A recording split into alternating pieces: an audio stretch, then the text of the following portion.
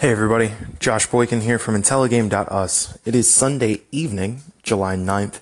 This is another edition of Intelligame Radio.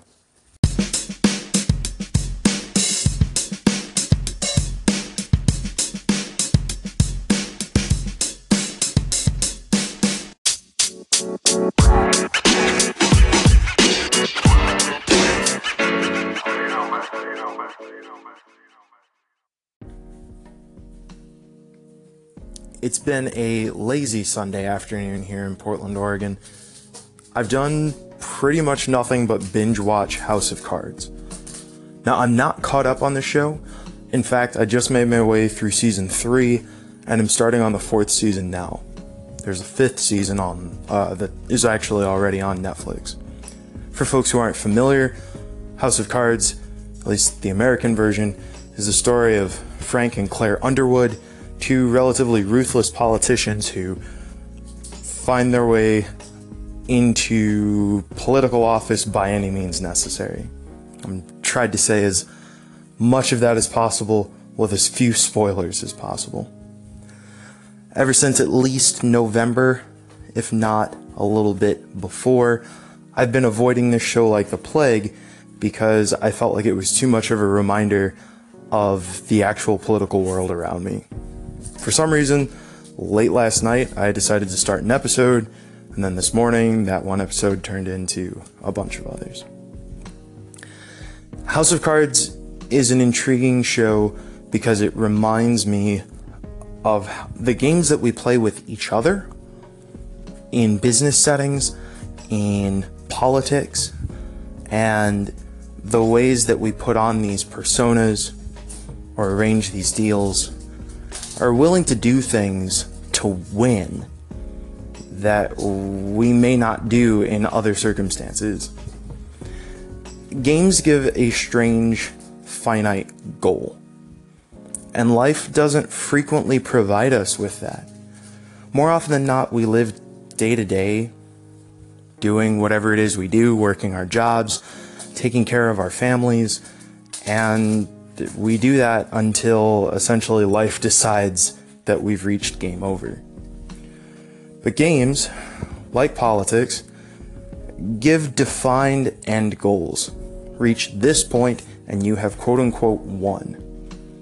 Sometimes people play the game without really questioning what the purpose of winning is.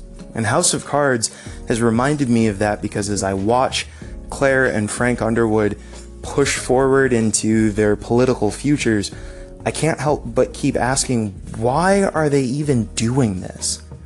Now, as a light spoiler for folks who haven't been exposed, they're really kind of terrible people. Occasionally, you may be brought back to some warmth or some reminder that they're human, but in the process of attempting to win, they do some pretty underhanded, dangerous, even criminal things. In games, sometimes people feel that same incentive to win. And when the stakes are high, things can become fairly complicated.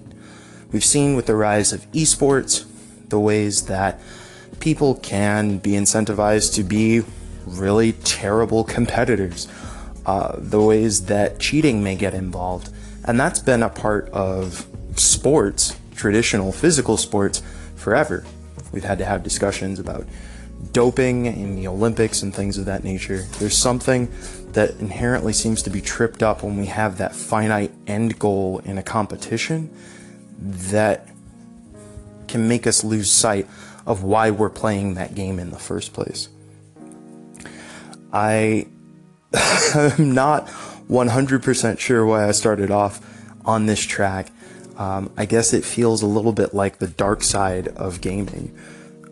And I try to avoid it as much as possible.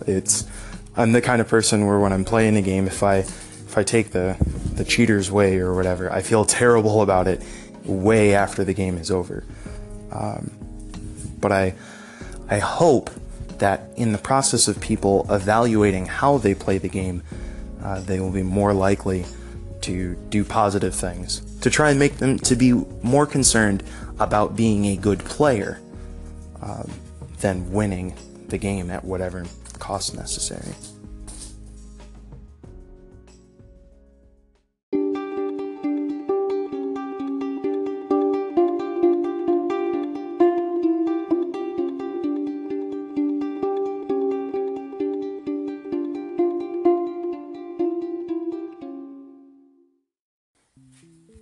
Have you ever watched a speedrun before? Speedruns are, for the uninitiated, essentially races through a game. You play through it as quickly as possible with a timer set, attempting to set a record for fastest completion. Usually when you're playing through the games, you're taking advantage of glitches or other strange quirks in the game to try and complete it in a time that folks may have not even imagined possible at one point. An entire speedrun series just completed called Summer Games Done Quick, and they raised over $1.5 million for cancer research, which is a lot of money to be raised by people playing games. It does speak as a testament to the power of gaming as a medium, but I also think that it speaks to the testament of watching somebody master something. These people who are competing on these speedruns, some people only play a couple of games. Games like Super Metroid is a classic speedrun title, playing that same game over and over and over and over again while trying to figure out how to shave off fractions of a second on their run.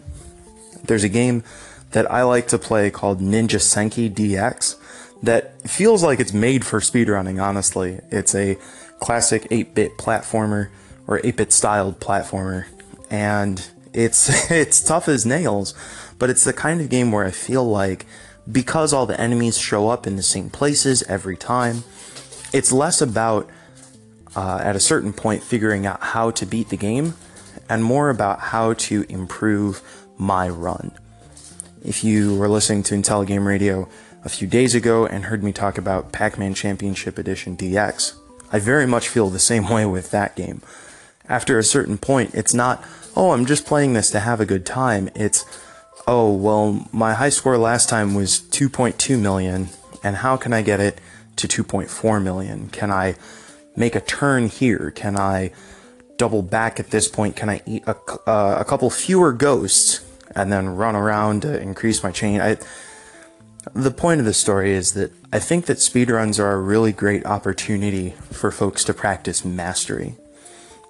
We've all heard about the rumored 10,000 hours that it takes to become an expert at any given thing. And of course, that's been recently modified to essentially 10,000 hours of concerted effort. You can't just flip a coin 10,000, for 10,000 hours and then become a coin flip expert. Maybe the coin flip metaphor is a bad one, but the idea is that you have to be consistently trying to improve yourself over that 10,000 hours. And speedrunners have consistently tried to improve themselves even to the fraction of a second. And I think that's part of what makes watching speedruns so fascinating and why they raise so much money. If you haven't seen any, I recommend you look up Summer Games Done Quick or any of the other times that they've run them under the Awesome Games Done Quick banner. There's some really cool things out there, and maybe there's a game that you'll be inspired to speedrun one day.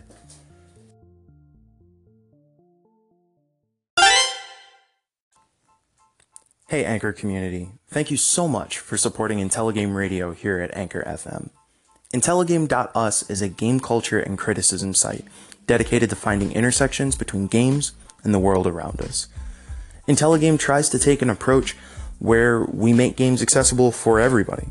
So if you are new to gaming or if you've been around for quite some time, you should be able to find content through IntelliGame that helps you have a deeper understanding of games and the world around you. You can always swing over to IntelliGame.us for culture, criticism, analysis, and more. You can also follow us on social media at facebook.com/let'sintelligame or twitter.com/let'sintelligame. Also, don't forget that every Thursday night from 5 p.m. to 9 p.m., we stream for a series we call Let's IntelliPlay. So if you'd like to watch some games being played and indulge in some commentary, discussion, and laughs, I encourage you to join us. Looking forward to hearing from you soon.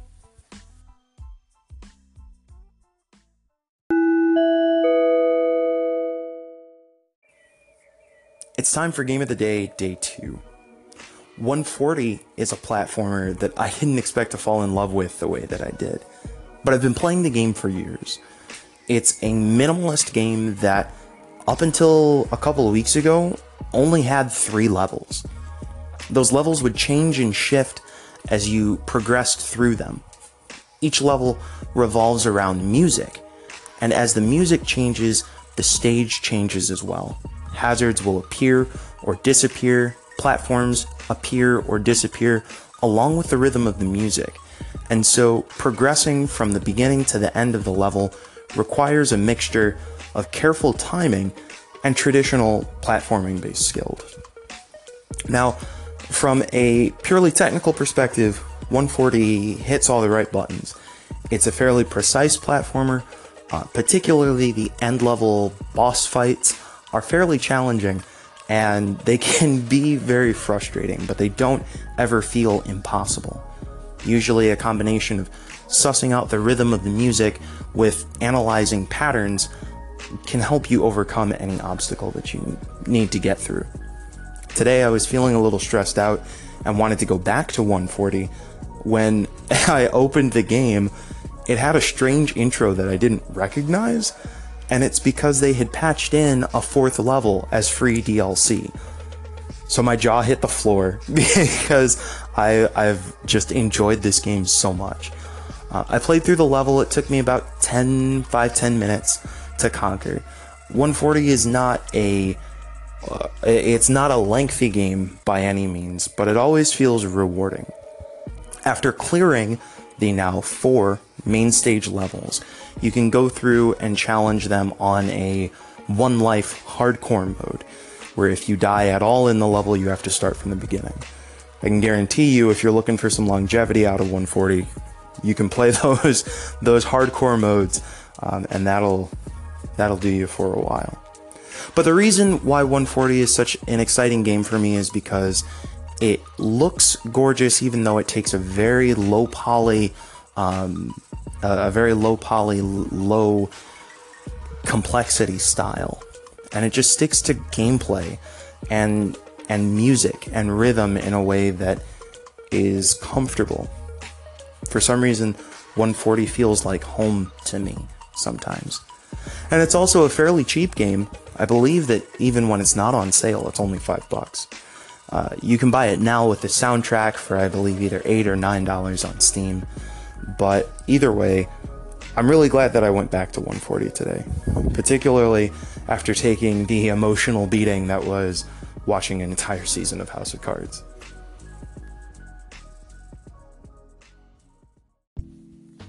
That does it for another edition of IntelliGame Radio. I'm your host, Josh Boykin. You can find me on Twitter at Wallstormer. Thanks so much for hanging out today, and if you're listening to this on your favorite podcast app, I hope you hit that subscribe button. IntelliGame Radio's home is Anchor FM. If you haven't already, you can download the Anchor app on your favorite mobile device. If you're listening on Anchor, I hope you hit that favorite button so that you can get updates for IntelliGame Radio just as soon as we push them out. Also, if you're listening on Anchor and you have questions, comments, or topics that you'd like to hear discussed on IntelliGame Radio, be sure to use that call-in function. I'd love to hear from you and possibly even feature you on the show. So until tomorrow, thanks again, and keep IntelliGaming.